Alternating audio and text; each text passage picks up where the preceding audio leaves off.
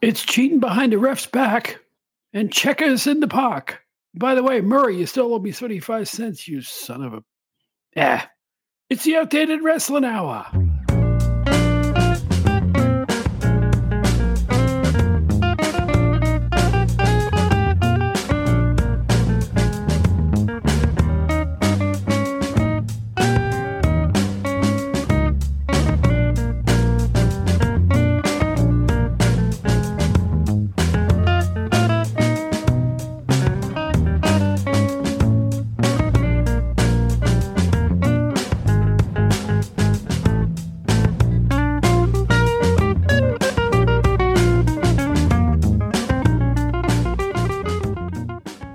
Hello, Cordova, Tennessee, and welcome back to the Outdated Wrestling Hour with Bob Smith. I'm lovely Bubba's Bavendi. No, wait, hold it. No, I am Bob Smith. I used to be with... I'm sorry, that's an old Steve Allen line. I give credit where credit's due. That name. Anyway, welcome to the show. We got a special and different show for you tonight. It's been my goal for a long time to have somebody way younger than me on the show. I mean, way younger, like many, many decades younger. She's making a big name for herself as a podcaster, a behind-the-scenes person. She's everywhere. I mean, she is absolutely everywhere in the wrestling scene. Her name is Kimmy Sokol. Very, very glad and proud to have her on the show. She's an interesting person. I'm going to get to know her along with all of you. After that, we're going to have a now versus then segment, the likes of which you probably haven't heard anywhere else. Because usually on this show, you have a couple of veteran fans discussing then versus now. Now I'm going to discuss now with a now person, as Albert Brooks would say. Look that one up too. But in any event, this is the show I've wanted to do since I started the show. Two totally disparate opinions and mindsets and ages talking about professional wrestling in my day and in her day, which is now. I think this is going to be really interesting. I have not recorded it yet. This is one of those shows where I'm going to record the bulk of the show after this intro. I was actually in the same place with her at one of the Icons of Wrestling conventions in Philadelphia. Had no idea who she was. I think I saw her there, but I had no earthly idea who she was. But in the time since then, I've discovered her and her work, and she's got a big future in wrestling. I hope she hears this, and I hope she agrees with it, because I really think she does. So, first of all, we'll get this commercial announcement out of the way, and then we will return with somebody you'll get to know one way or another. I guarantee it. Her name is Kimmy Sokol.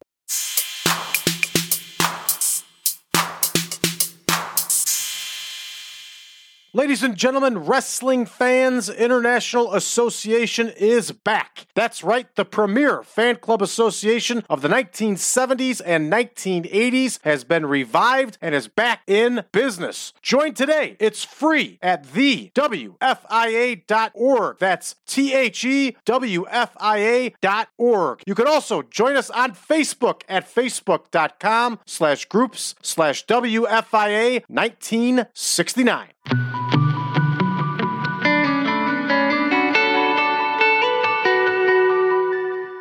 Okay, we have a fellow podcaster, a media member, someone who works at conventions and does more stuff before lunch than you and I do all week. Her name is Kimmy Sokol. Kimmy, welcome to the show. I don't know if I would say that I do more than everyone before lunch, but I appreciate the sentiment. Thank you so much for having me. I'm really excited to be here. Look, we're Facebook friends, right? And I see her everywhere. I see her backstage. I see her standing next to every name wrestler I can think of in the sport today, right? You know them all, male and female. Just tell, you know what? We'll start like this. You do so much. Give us the laundry list of what you do right now in wrestling. Where do I start? So I currently write for a website called The Pop Break, and that's how I got like all my media credentials. So this past year I was able to be on 3 media scrums for AEW, and I got to cover the Madison Square Garden WWE house show, a part of the holiday tour. That was like my big thing. And I review Ring of Honor every week for PW Insider with Mike Johnson, so do some writing stuff. I currently host a podcast called All Things Honor, and we review Ring of Honor every week because I'm one of the 5 people that watch Ring of Honor TV because no one else wants to pay the $9.99 to watch it, so I'll do it. Then I'm also a part of the Bob Culture podcast, and we predict like every single pay-per-view every month. So Royal Rumbles this month, we have Revolution in March for AEW, Elimination Chambers in Australia, so we'll do like that type of stuff. He also has a website called the BCP Plus. I've written a couple articles for him as well. I currently do commentary for Warriors of Wrestling, which is my local independent promotion. I've also done in-ring segments, backstage stuff, and I also write the press releases for Joe Bellini as well. And probably the coolest thing I get to do is I get to work the convention scene with a bunch of the top talent. I currently work for a agent called Gilbert. He runs primetime appearances, and he represents a lot of the bigger AEW stars, so like a Britt Baker, and Adam Cole, a Jon Moxley, and Orange Cassidy. And basically, I make sure that nothing goes wrong at the conventions and everyone behaves. That's it? I think so. Someone will remind me if I forgot something. Yeah. Well, how about the camera stuff, the camera work? Well, I know that's not wrestling, but tell us about that. Well, I did that. I haven't done it since I graduated college, but one of the cooler things I did in college was I was a part of a program called Bronx Vision, and basically any stream that we had on ESPN3 or ESPN Plus, I was a part of the production team, and I did camera work, I did graphics, I did producer, I was director, and in 2022 I was able to go down to the MAC tournament, and I was part of the production team for that, so I could work in a production truck and do a camera. That's great. That's really awesome. You are already accomplished. You see, she doesn't think she is, but she is. I'm telling you, as someone who worked in a little bit of sports media myself, you're off to a great start. Thank you. Start. Thank you. I wasn't before I got my first press passes, I was in my 30s, so you're doing good. Yes, I didn't tell you what I did early on. She knows I work for PWI, but I also worked as a sports writer, legit sports writer, and I won a couple of journalism awards. The biggest one was for the New York State Newspapers Publishers Association for an interview I did with Mike Tyson when he was only 20 years old. So I've been everywhere too. You start out. It's a funny thing when you're in media, you started doing one thing, you're going to end up doing something totally different by the time it's all over. I can tell you that right now. Nothing stays the same for long. That's why I feel like you do a little bit of everything, and then you find what you're good at. And that's why, like when I was in school, that's why I picked sports media, because I was like, I'll learn a little bit of everything. I'll find something I'm good at, and we'll stick with that. Smart, very good. Okay, now. We've gotten the pleasantries out of the way, and we have an opportunity now to talk about something that I don't think has ever been done on another wrestling podcast. You are a young person. I am older than mud. Okay? Now, go ahead and laugh. It's all right. What we're going to do is you're going to give me your perspective on today's wrestling. I'm going to give you my perspective on today's wrestling. I'm not going to preach to you about what old wrestling was, because why should you be interested in old wrestling? This is your scene. Because we have seen you everywhere posing for photos with every name wrestler I could think of, which must be kind of cool. How does that feel to get to meet all these people? It's interesting because I could also say that 2/3 of a roster that's on TV every week knows who I am, and they respect me, and they also like working with me. Like, I've been told that locker room highly, highly respects me, and for only being 22 and to have a whole locker room like know who I am is astonishing and crazy. Like, I remember I was coming home from New York City Comic Con, and my friend texted me, and she was like, what is it like to have the whole AEW locker room just love you? And I was like, damn, you're right. I don't know. It's weird. But it's like, when I get to see them do cool things, like to see Britt Baker at Wembley, I thought was the craziest thing for me, because I knew her before she even signed AEW, when AEW was just an internet rumor, and to see her wrestle in front of 80,000 people in Wembley Stadium was the craziest feeling for me. So it's fun that you also get to see a lot of the wrestlers' true colors, and I've lost respect for a couple people along the way. Okay. Not gonna lie. Yeah. Hey, it was the same way in my day, so that never changes. That will never change. But for the most part, I'm enjoying it. Great. Okay. That's wonderful. So anyhow, I also saw pictures of you on Facebook recently. In a ring, seemed to be you were either interviewing a wrestler or they were interviewing you. What was going on in those photos? I was interviewing Warriors Wrestling champion Darius Carter. He was having a championship celebration. He was not happy that I was at the championship celebration. He thinks I invited myself. Meanwhile, I got a louder reaction than he did, and I got cheered while he got booed. So I don't really know what the problem is. He was like kind of attacking me on social media. I don't really want to have beef with the Warriors Wrestling World Heavyweight Champion, but Darius, I'll see you in February. Okay, leave it at that. There See you you go. February 10th. This is cool stuff. Cool beans, as they say. All right, now here we go. We're going to talk about what. Yeah, let's just start at the beginning. What attracted you to wrestling? You're obviously a mega fan. What got you into it? So my dad was a wrestling fan when he was younger, and my grandpa used to take him to all of the house shows at the Garden. So like his first show was when he saw Sheik beat Backlund for the title. And when I got my WWE media credentials, it was like 40 years to the day of his first show at the Garden. So it was like, oh my God, full circle, yay. So he was always a fan. And then when I was 8, we got like a flyer in the mail when TNA was doing their baseball tours, and I've never seen wrestling before in my life. And he goes, do you want to go see this? And I was like, sure. I had nothing else to do. And little did I know that saying yes to that question would literally change the perception of my entire life. Because if I said no, I really don't know what I'd be doing right now. And I think just at a young age, the thing that attracts everyone to wrestling is just the characters, the stories, the bright lights, the costumes. Like, I smiled from the moment that bell rang to start the opening match to the moment it ended the main event. And as many people have like kind of walked in and out of my life, wrestling was the one thing that always stayed. So I knew in that moment, like, I'm meant to be here. I don't know what I'm meant to do, but I'm meant to be in this somehow, some way. And the past 13 years, it's always been like, yeah, this is it. Like, this is the thing. I something, we're similar in one regard, and I don't want to tell stories about myself because this is your platform, but I want to just say this. When I was 12 years old, 13, 14, living in upstate New York, I'm originally from Greene County in upstate, and church was Sunday at 11 o'clock, right? So was wrestling on my local TV station. Something inside me said, I've got to see this wrestling. Right? The same way you feel about wrestling. I have to see it. I don't want to see it. I have to see it. I just had a feeling that someday I would be involved with it. I don't know why. I just did. So after about a year and a half of fighting with them, please let me stay home from church and watch the wrestling. They finally acquiesced. And you know what? To this day, it's the greatest fight ever. I'm glad I won because I learned so much. For some reason, I have kind of a steel trap memory for everything. And the stuff I learned watching those early wrestling shows has informed me straight through to this day.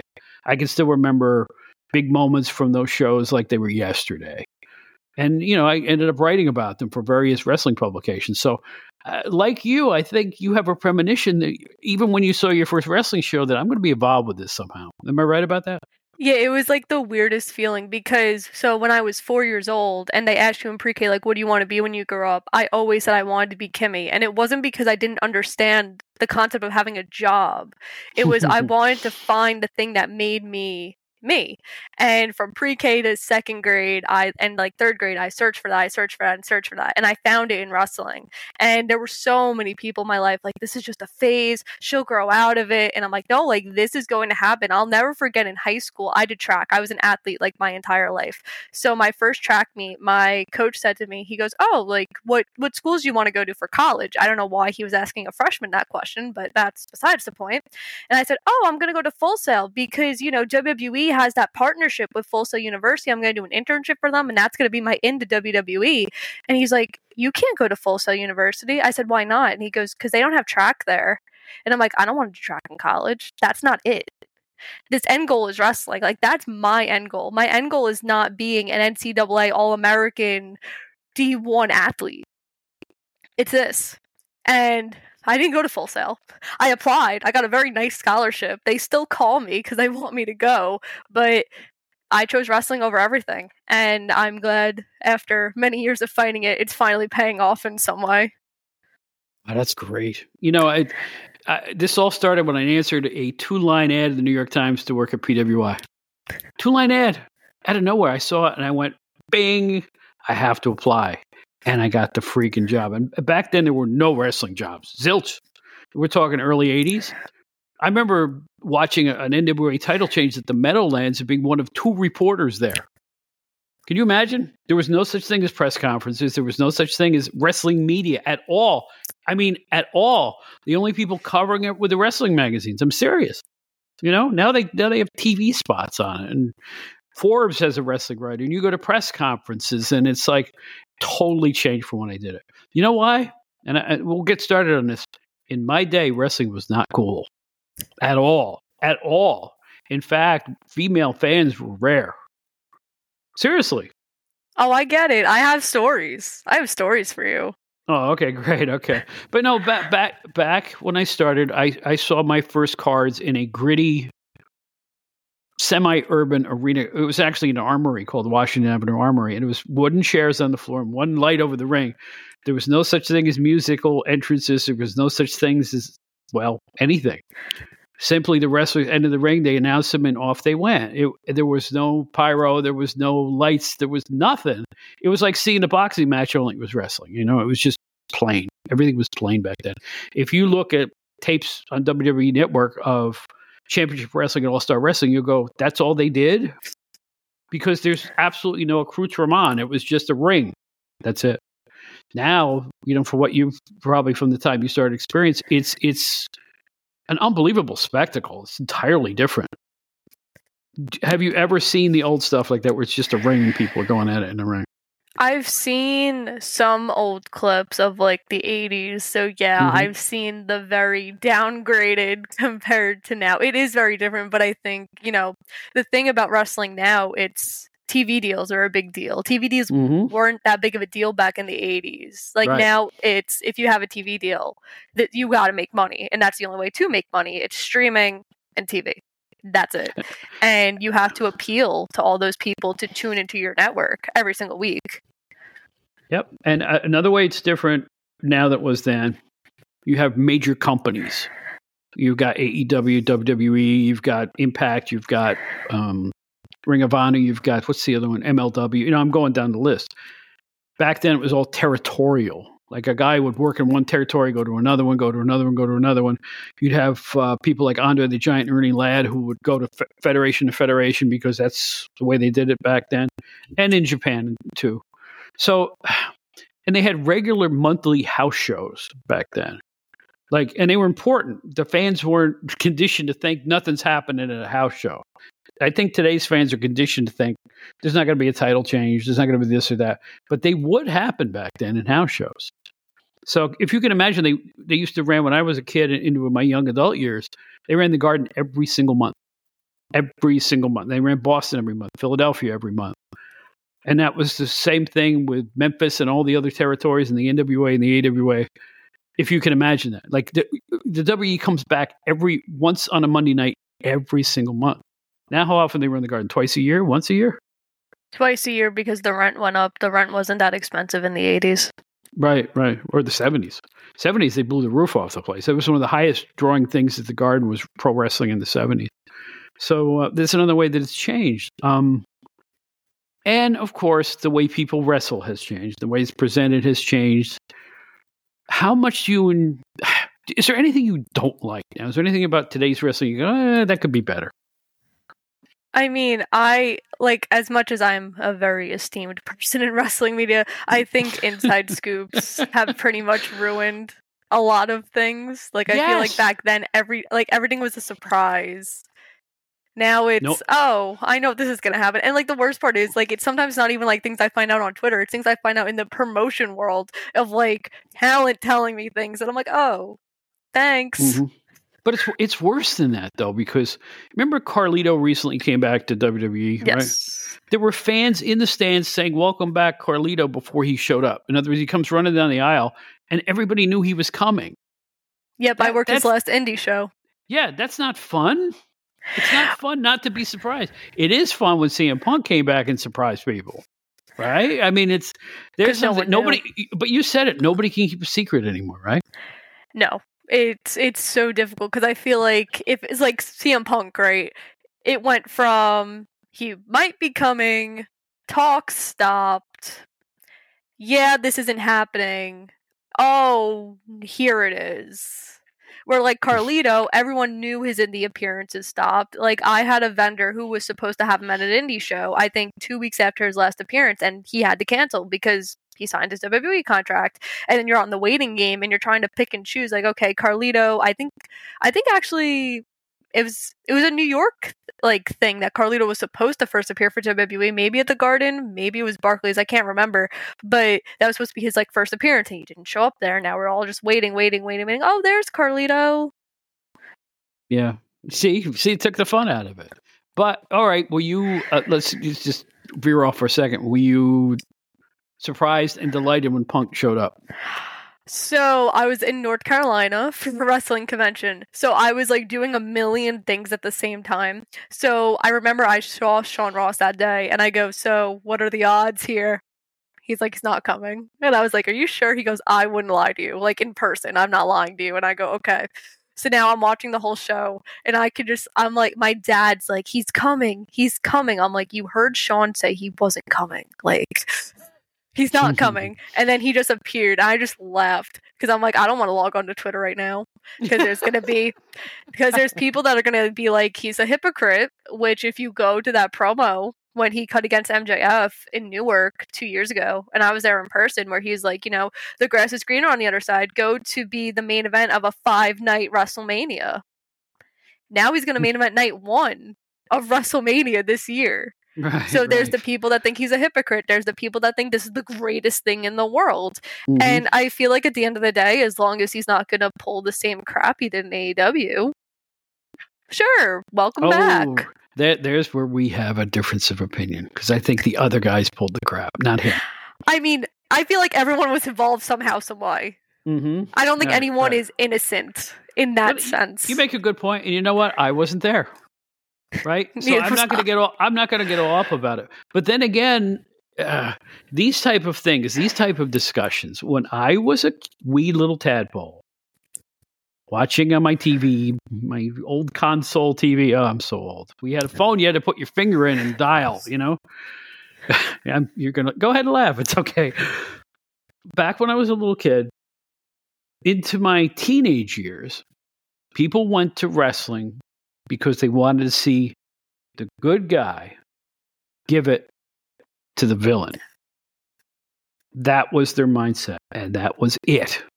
Either that or you were, a punky kid, and you wanted to see the bad guys win, I like Superstar Graham because I wanted to see him win. Now, today's fan goes to a match, and you can you tell me if I'm wrong. Many fans, I'll say, go booking in their heads, saying this guy isn't being used right, or they killed him because he got pinned on TV, that type of attitude. I feel like it's more insider than simply enjoying the match. What's your take on that? I feel like people go into it I don't understand why wrestling fans are so angry because they're never satisfied. Yeah, I was at World's End. And I'll admit, it wasn't AEW's best show of the year, but I don't think it was horrible.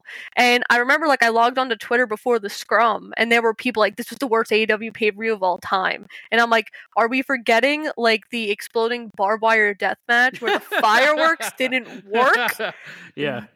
Are we forgetting that happened? There's been worse AEW pay-per-views. So I feel like everyone's just so judgmental and no one can ever be satisfied. And that sucks because the thing about wrestling is we're all here because this makes us happy. You don't need to get so angry about it. It's not the end of the world.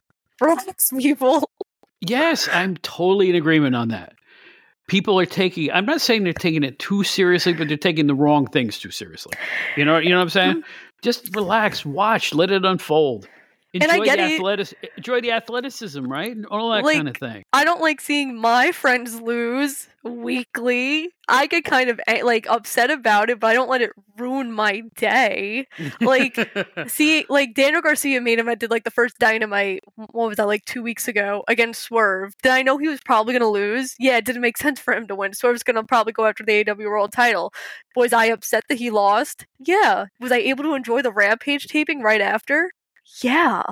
It's okay, guys. Right. It's not life and death. That's for sure. It's not right. All right. Now you're on social media as much as I am. That's how I keep up with you. The rancor between AEW fans and WWE fans has reached a fever pitch in recent months. It's almost like people are going, "Oh my God, Tony Khan is losing in the ratings." Good. Or, "Oh, WWE is, they lost some ratings on Monday Night Raw." Good. Why would anybody say good to either thing? I mean, it's cool to be a fan of one or the other or both, but why root for one to go out of business?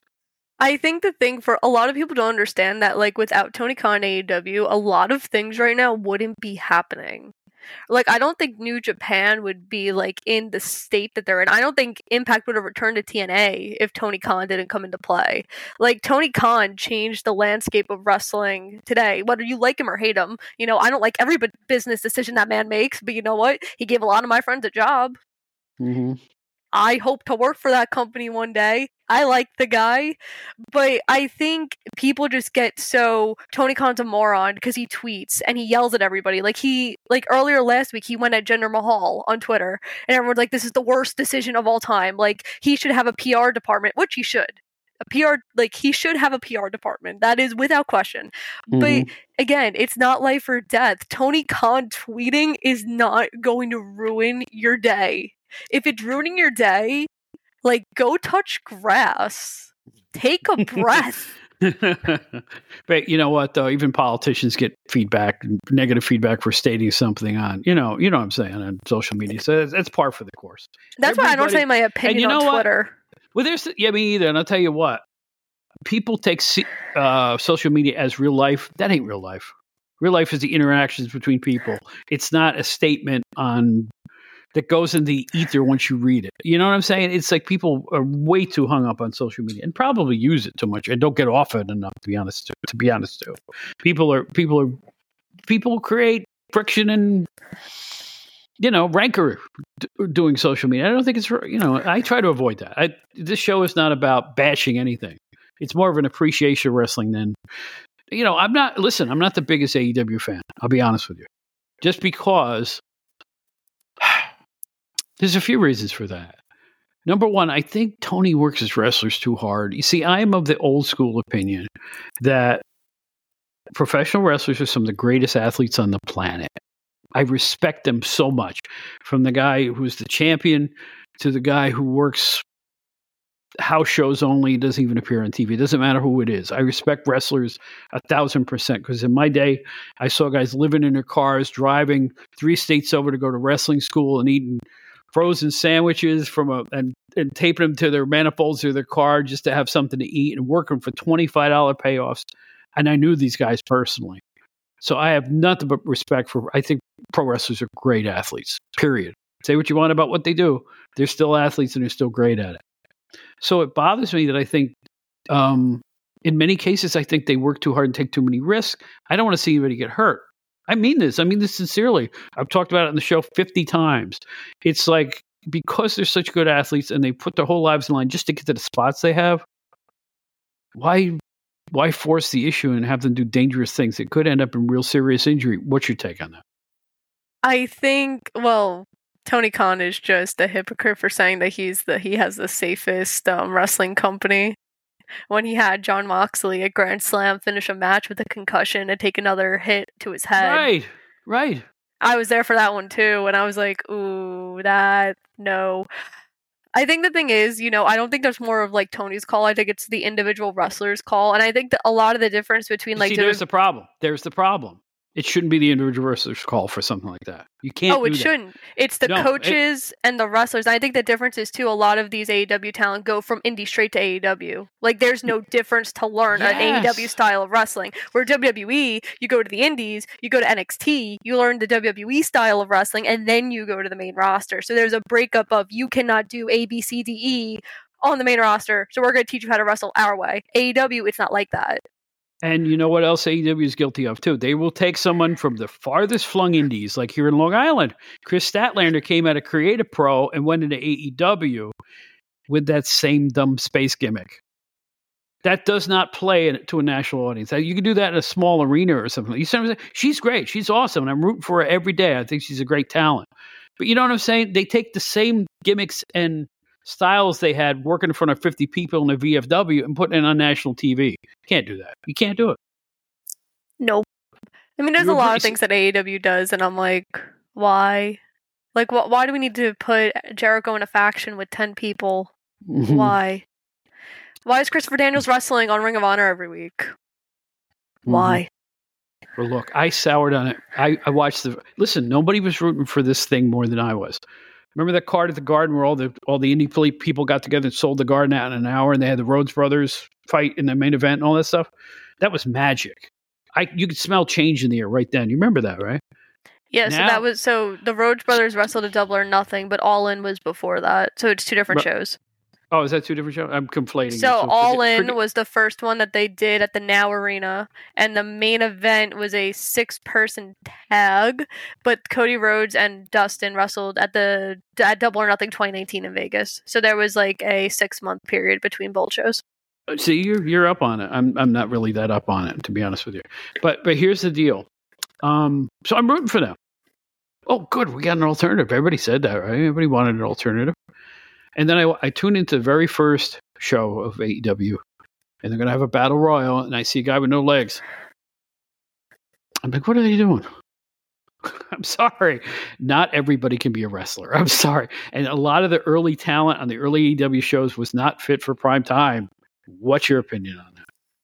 I think that Tony tried to give as many jobs to as many people as possible. I think he still does that. I think his roster is way too big, and there's not enough hours to have all his talent on TV. Mm-hmm. That's why we have Ring of Honor, sadly, and I cover that show weekly.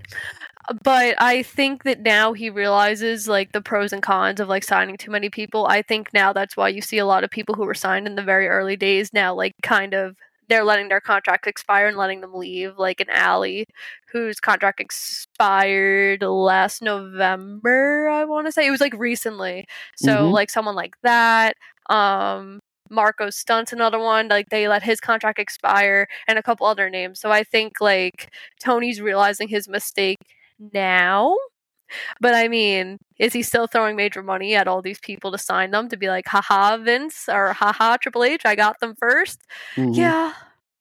We still don't know where Mercedes is going to go.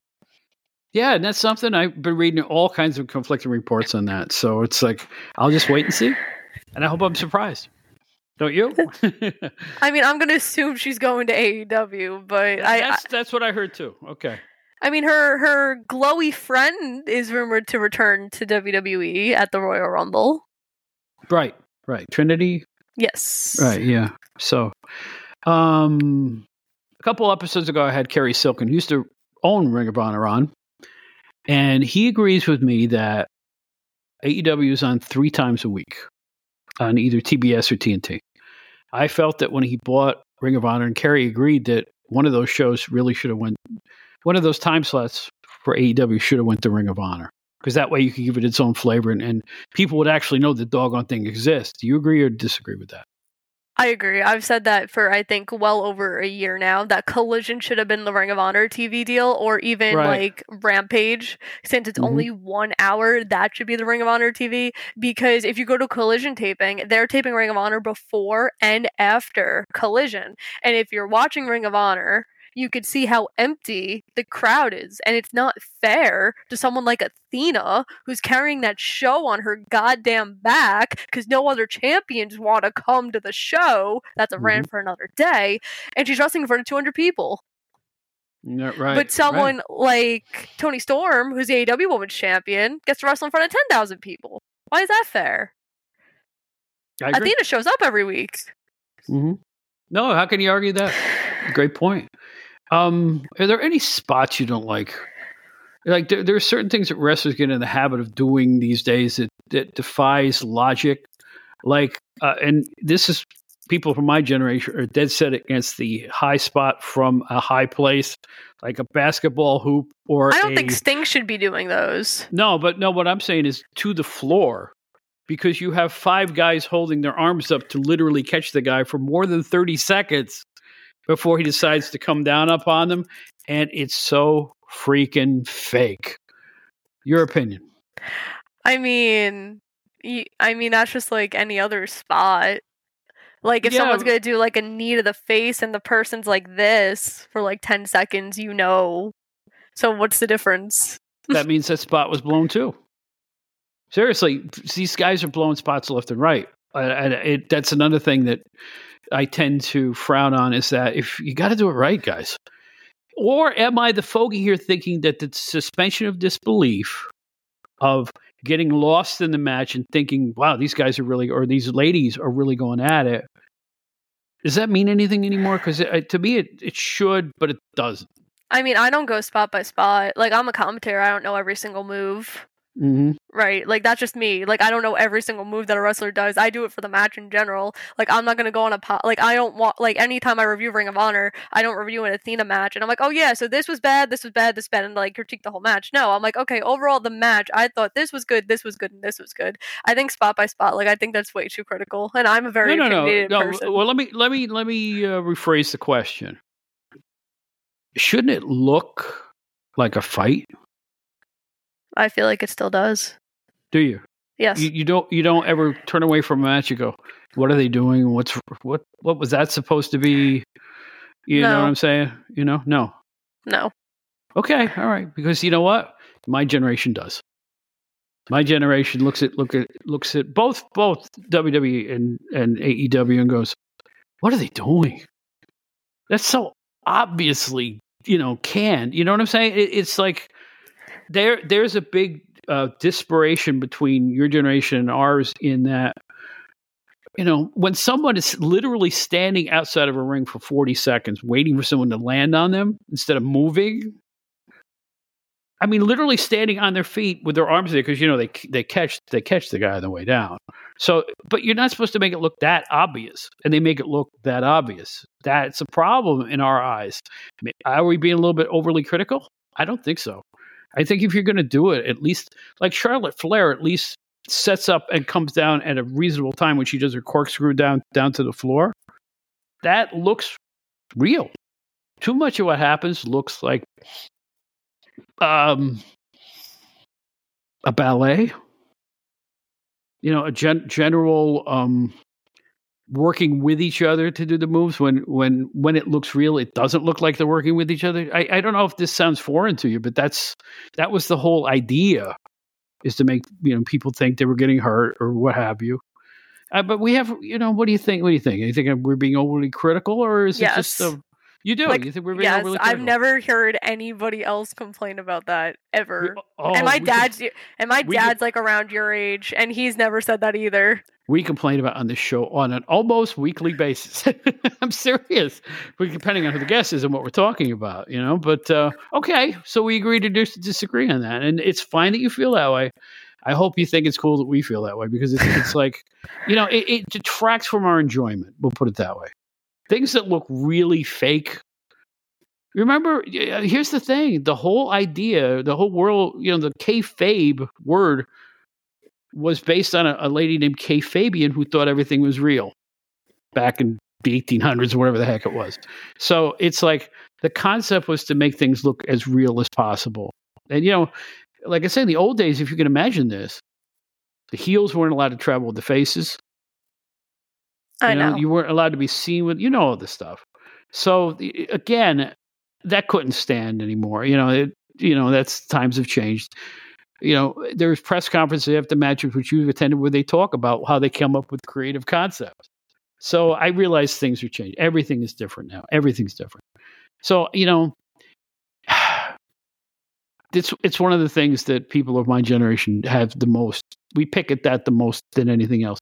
And it's certainly not the presentations. What these companies do in terms of overall show, it's phenomenal. What WWE does in a stadium is an incredible spectacle. Even AEW looks really great. The pacing is tremendous. You know what I mean? As TV shows, they work. I get silence. I don't know what you want me to respond with that. Oh no! But I'm just saying. I think most fans may try to be fair. And here's the deal: we're all still watching.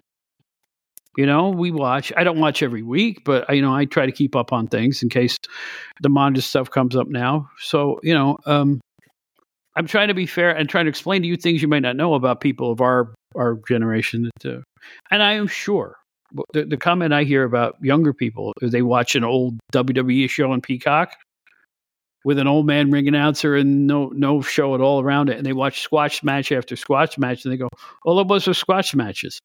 But there was a psychology to that back then. Do you look at the old? Have you ever seen those old matches and go, "This is really boring"? Not really. I mean, I understood the science and like the psychology behind building a star. I think it's something that they still do to this day. Mm-hmm. Yeah. Sometimes I think they don't give them enough time. Do you agree with that? In other words, they'll bring a newcomer in, and well, how do you feel about this? Somebody comes up to the ring with a mic in WWE and goes, "You stink. I want a match. Get a referee." I like the promos. I think the promos is what engages an audience. No, I think it's not the promo I'm talking about. It's the fact that they seem to be booking matches on the fly right in front of everybody. Because I think that kind of build that, because you had to fill 3 hours of TV. If you were talking about Raw, right, or like WWE programming, yeah. And I feel like that it breaks it up of just having a backstage segment with Adam Priest or just having like a random match announced on Twitter. I feel like it breaks it up and like it's different. So I enjoy those. That's fine. Okay. All right. She's shooting daggers at me with her eyes, folks. You can't even see my eyes. No, I can. Did I hit a nerve? Because of the camera. No. Because it's like I don't want this to be argumentative in any way, because I think you're terrific, and I think people like you are going to build this business in the future. I'm just saying that there is a difference between the perspective of someone who goes back as far as I do and the kids today. It's just all there is to it. But I'm glad that wrestling is still around. I'm thrilled that it's making money and people are into it like never before in some regards. There's downsides to it. Did you see the price of WrestleMania tickets in Philadelphia? I did. Very expensive. Oh my gosh, that's more than a World Series or the Super Bowl. No, Super Bowl's way more expensive. Well, it depends on whether it's aftermarket or first. But some of those ringside seats are, oh my gosh. I almost fell on the floor. They also have the travel packages that people could buy. So it's like Mania, SmackDown, Hall of Fame, and like Raw. So it like covers everything if you're like traveling outside state. Mm-hmm. Boy, things have changed. I'll tell you this. I hope you laugh at this. The place I used to go to see wrestling was in Albany, New York, upstate. And when you went to buy tickets, you would stand in line and they would pull them out of a old El Producto cigar box. No cable, no anything. It was just they were literally selling the tickets out and counting the money at the end of the night. So times have changed 1,000%. It's like, and I can't get that vibe out of my head sometimes that I was around for, when it was so much more simple. But now it's a way bigger business than it was. How do you feel about the growth? Do you think it's healthy? Do you think that they may be making some people stay home with the ticket prices? Although nothing points at that. People say tickets are too expensive, but then they fill the football arena 2 nights in a row. So I guess they're priced fairly. I think that wrestling fans, if they want to, they'll spend money. I've seen it like at the convention scene, people I work with aren't the cheapest to meet either, and people will spend the money. I've seen it live in person. So it depends. If the wrestling fan is dedicated enough, they'll find the way. Even if they can't afford it, like they'll find the way to save or like get the money somehow and pay. Because like World's End 2, there was probably 6,000 to 8,000 people there. And people were like, oh, there's not that many people. And I'm like, the arena's filled. I'm looking at a sold out Nassau Coliseum. Mm-hmm. Right. People don't take into account the way that it's set up. It's not in the round anymore. There's so much staging that probably a quarter of the arena's cut off, right? Depends on the show and the production. It changes from time to time. Yeah. The garden has changed too, because they used to enter through the center of the garden, all the athletes, because that's where the locker rooms were. And since they renovated, it's all different. And they can do the large staging on one side, which cuts off probably 3,000-4,000 tickets, I would imagine. So, what's your favorite arena? Where do you like to go the best? Because you went to the garden. You went to the garden several times, so that's mine. But I'm wondering what yours is. Barclays is an all-time favorite of mine because I've seen a lot of like cool moments there. Prudential's been a favorite of mine. I'll say the Q Arena because that was my first arena that I was media for, and it was also my college graduation. So I feel like there was kind of like a full circle moment in that. I liked it's crypto now. It used to be the Staples Center. It's now crypto. I liked that one because I was in a private suite. I was gifted a private suite for WrestleMania week to watch SmackDown in the Hall of Fame. That was really cool. Unreal. That's great. How many states have you gone to watch wrestling? To watch? See, or to work. To work. I think I'm at 13 now, 12 or 13. I'm going to Rhode Island next month. Will be a new one for me. Now, you're also at all the conventions. Were you at the Icons of Wrestling in Philly last summer? Yes. June or July. So we were in the same place. I actually had a table there for that particular event, and you were probably there. I was there. We didn't know who we were each other were at that point. I would have said hi, but how much do you enjoy working the conventions? Because you obviously do that quite often. It's my favorite thing I get to do. I think working with so many top talent, it's really cool to like kind of see them on a different side. Having a fan base because of that is astonishing and really cool. And I think, I'm at the point now where if I'm at a convention and like 90% of the talent know who I am, I get yelled at by talent if I don't go up to them and say hi. They think I'm big timing them. So they like to make the joke that I'm big time Kimmy, and I don't have time for the little guys anymore. And I'm like, I have a line. When my line died down, I was going to come over to you. That was a nice little conversation I had with Maddie Rinkowski before she got signed to WWE. Very happy for her. But it's amazing. I would have never believed that I would have gone to travel and work with an agent, work with so many talent. I would have never, like, even working with Cody Rhodes in December, I would have never thought like all of that would lead to that. It's crazy. Well, there's a way another great way that it's changed. When I was covering for PWI, I had locker room access to everything but WWF, right? And I'll tell you what, it was a different mindset from the wrestlers back then. It was still kayfabe, and everybody was kind of an interloper. So when you entered their domain, when they did go into a locker room, everybody would kind of look at you and go, "Who's that? Why are they here?" Sometimes they would warm up to you. Sometimes they wouldn't. They would kind of be standoffish with anybody who wasn't an insider or part of the business or part of the company. That's all changed now. From what I understand, wrestlers are a lot more amenable to someone like you who is working amongst them because, the door's been flung open. It's a different mindset. So in a way, you have it way better than I did because it was harder to get access to wrestlers in my day than it is now. Well, I think the other thing is a lot, like, I try to keep the media and convention life separate. So a lot of the wrestlers I work with don't even know I'm in media. So Athena, for example, when I interviewed her, it was over the phone, so she couldn't see it was me. And then we did the scrum, and she saw, and I asked her a question. She saw it was me, and you could see she was like, "Oh my God, it's Kimmy," but she didn't say my name or anything. A month later, I saw her at a convention. She's like, "I have a bone to pick with you."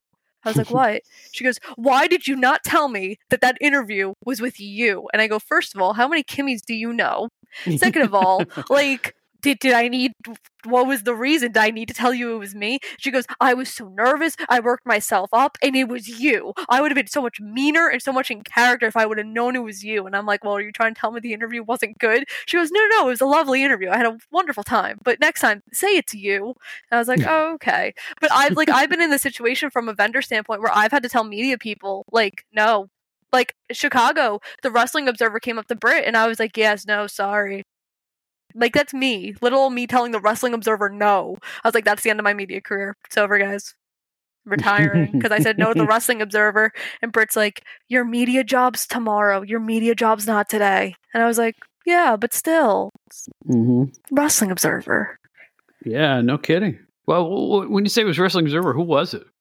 I don't know. It wasn't Dave. It was two guys. I've never seen them before, so I don't know who it was. But I was like, yeah, sorry, Britt's not doing interviews right now.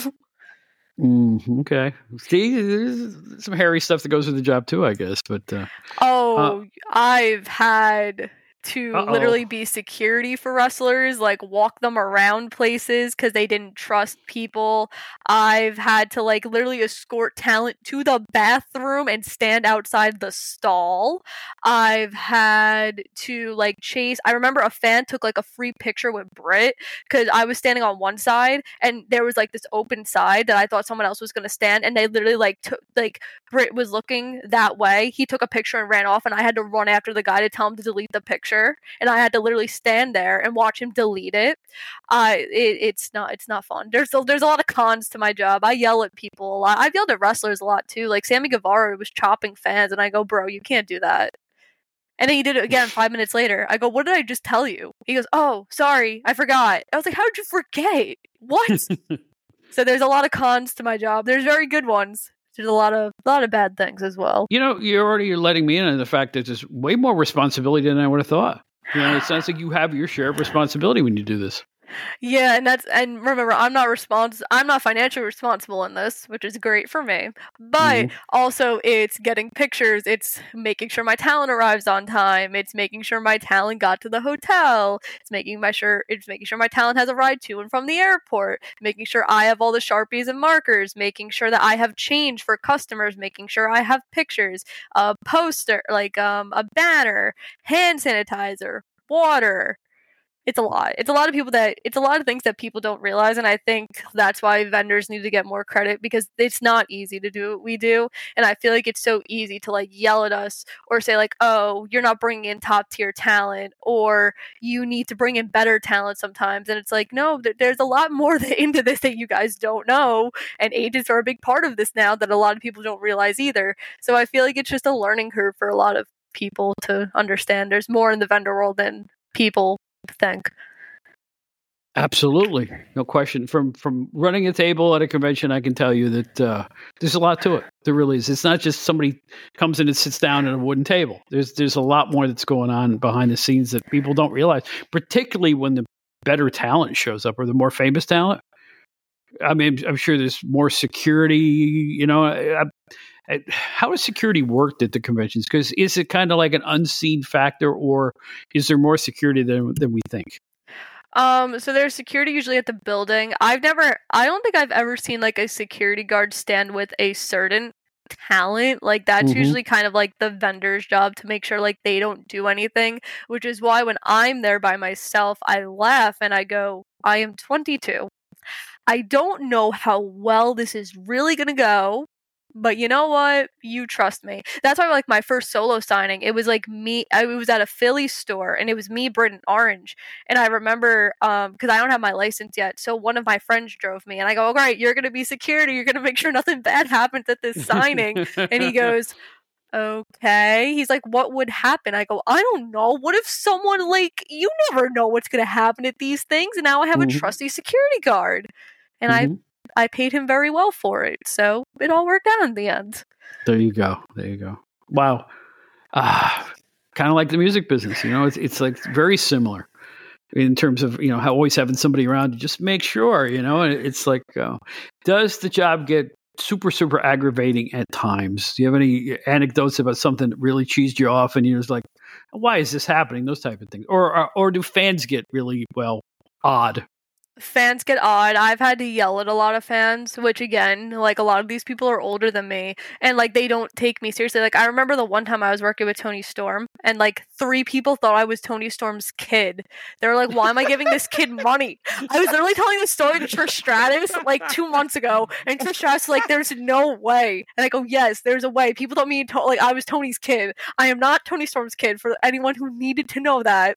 But like I've had people say that.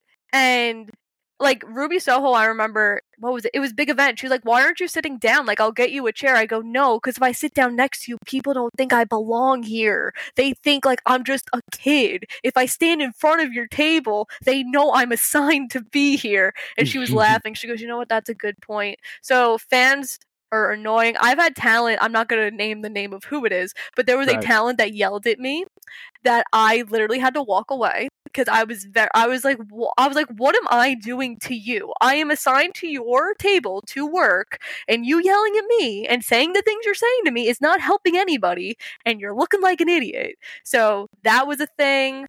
I've had vendors like yell at me about stuff and like come up to me and say things, and I'm like, again, like, you're supposed to be somewhere else. You don't need to be at my table yelling at me.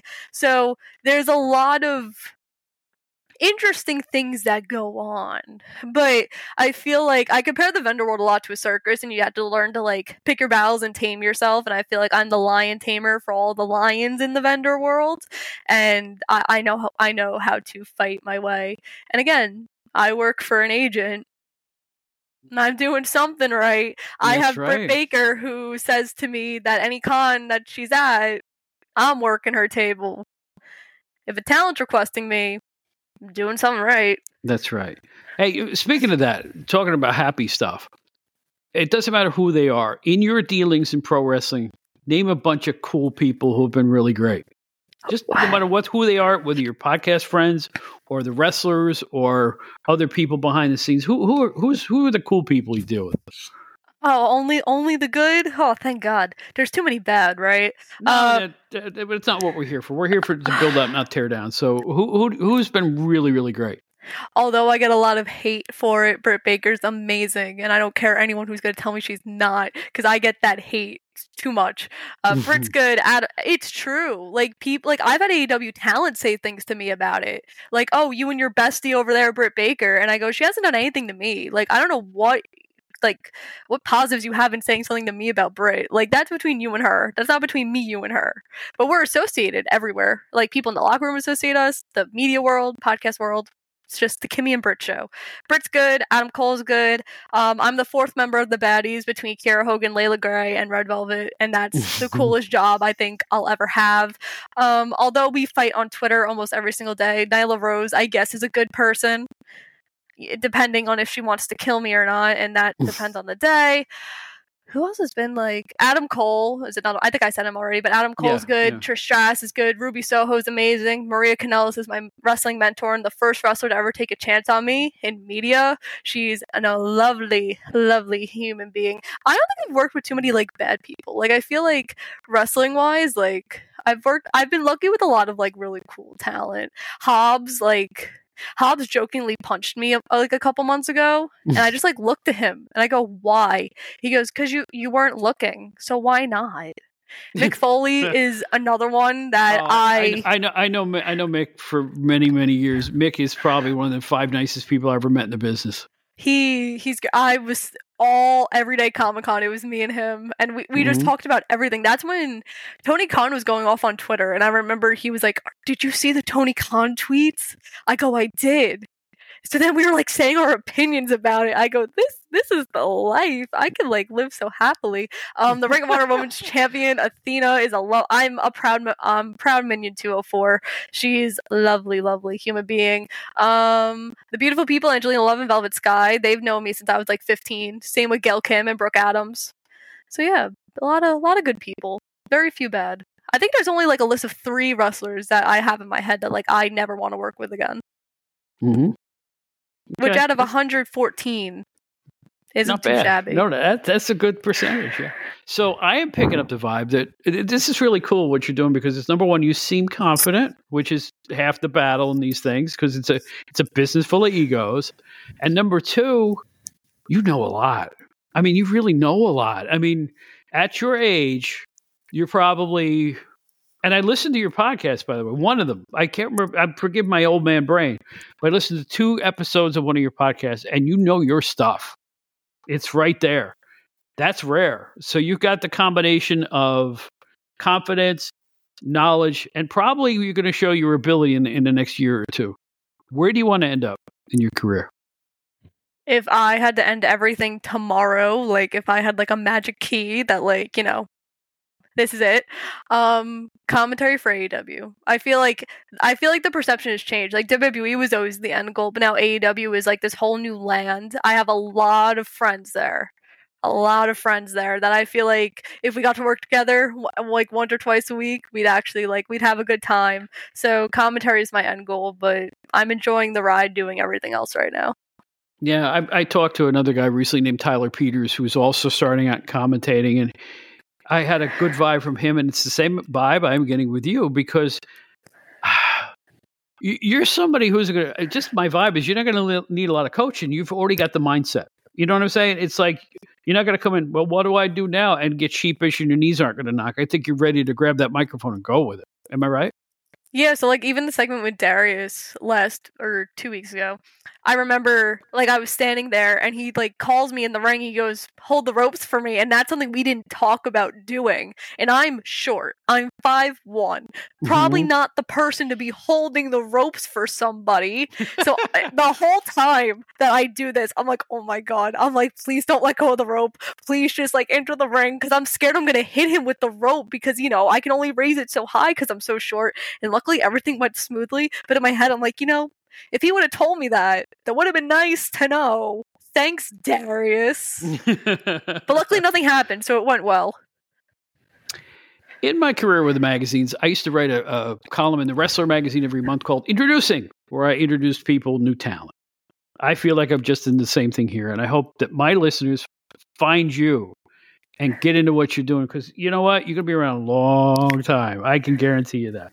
So where can people find you? How would you like people to find you if they want to hear the podcast or find out where the conventions are and all that other stuff? Where can they find you the easiest? So you could follow me on Twitter at Kimmy_Sokol, Sokol. I usually post like a week or like 2 weeks before like where I'm going to be convention-wise. So my first show is February 16th at New England Fan Fest. I'll be working with Trish Stratus, WWE Hall of Famer. I found that out this week. Very excited about that. Or you can follow me on Instagram at Kimmy.Sokol because apparently when I made my Instagram, I forgot underscores existed. So I have 2 different names. You could listen to All Things Honor on Spotify or YouTube. I didn't record an episode for last week because I actually just got over having the flu. So there was no new episode, but there'll be a new episode this Friday. And yeah, thanks for having me. I had a really good time doing this. I'm so amazed that you said yes. I came out of the blue and I sent her a message on Facebook. I said, here's who I was. Here's what I do. Would you come on a show that's called the Outdated Wrestling Hour? And she said, yeah, it sounds like fun. And I'm really, you know what? This has been wonderful. And I'm going to guarantee you, I'm going to get the show out before the 14th. I usually stack the shows because we're not timely. But your show, I'm going to guarantee you we'll get it out as soon as possible because I want people to take since your next one is the 14th, we'll get it out before then. Kimmy Sokol, you're going places, kiddo. I am really proud to meet you. And next time I'm in Philly for a convention, I'm going to look for you. How's that sound? Yes, please do. Please come say hi. I don't bite. I'm an actual nice person. I swear. I probably saw you there. I just didn't know who you were. It's one of those deals. Well, there were a lot of people running around representing other people there that day. And, I was with Britt that time. And I remember, it was right after Britt was sick. So I was just like...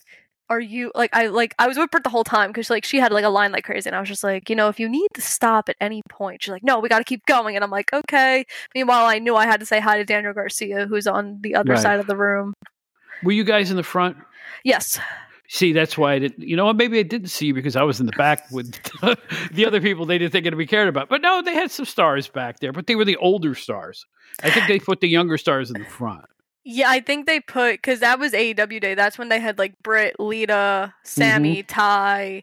So they made sure they knew everyone was going to be out there. So they knew to put the bigger stars out there. Right. I was in the back with the Blue Meanie and Greg Gagne and Jim Brunzell and Demolition and that era of, the little Lonnie Kai, I think, was there.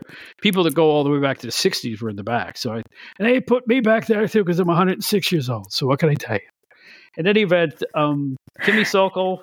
Big name in wrestling coming your way, folks. And again, a million thanks. This has been really enjoyable, and I hope you feel the same way. Yes, thank you so much for having me. I had a wonderful time.